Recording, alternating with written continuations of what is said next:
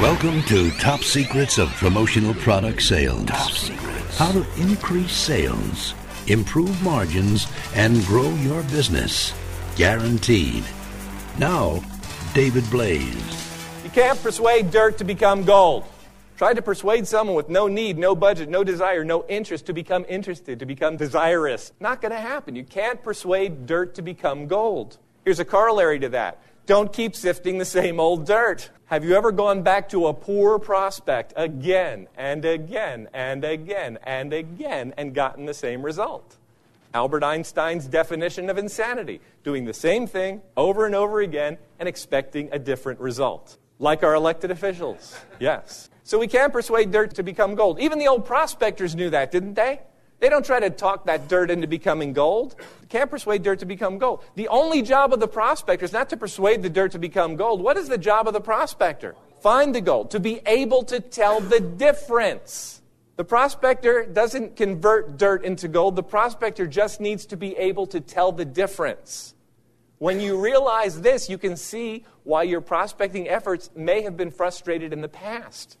Because you were going in with the wrong mindset. You didn't realize that your goal was not to convince or persuade dirt to become gold. Your goal was to simply make a determination. Is this dirt or is this gold? I'm not making judgments about human beings now. I'm making judgments about a human being's ability to be a good prospect, to be a good client. And that's what I need to be able to determine. Is this a good prospect for me? Is this person open to what I have to offer? Is this person interested in doing what they need to do in order to be successful? And can I help this person? If the answer to those questions is yes, then they may be a good prospect for you. If the answer to those questions is no, then don't keep trying to sift through the same old dirt.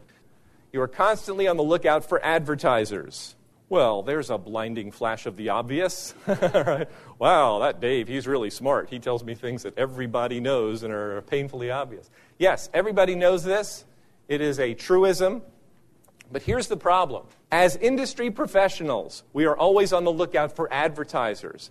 But as consumers, it's just the opposite, isn't it? As consumers, as an individual in the everyday world, you're walking down the street, we're bombarded with advertising messages, are we not? And if we actually tuned in to every single one, 3,500 times a day, that's the estimate of how many ads we are bombarded with on a given day. If we even tried to tune into all of that, I mean, just the logos on some of your shirts, it's an ad. If I tried to tune in, you can't do it. So what we do as consumers is we tune out. We do it, and your customers do it. So we're programmed as consumers to tune out. We need to be programmed as industry professionals to tune back in. So we're constantly on the lookout for advertisers. It's important to remember that. Increase sales, improve margins, and grow your business. Guaranteed. Top Secrets. Top Secrets. Promotional Product Sales.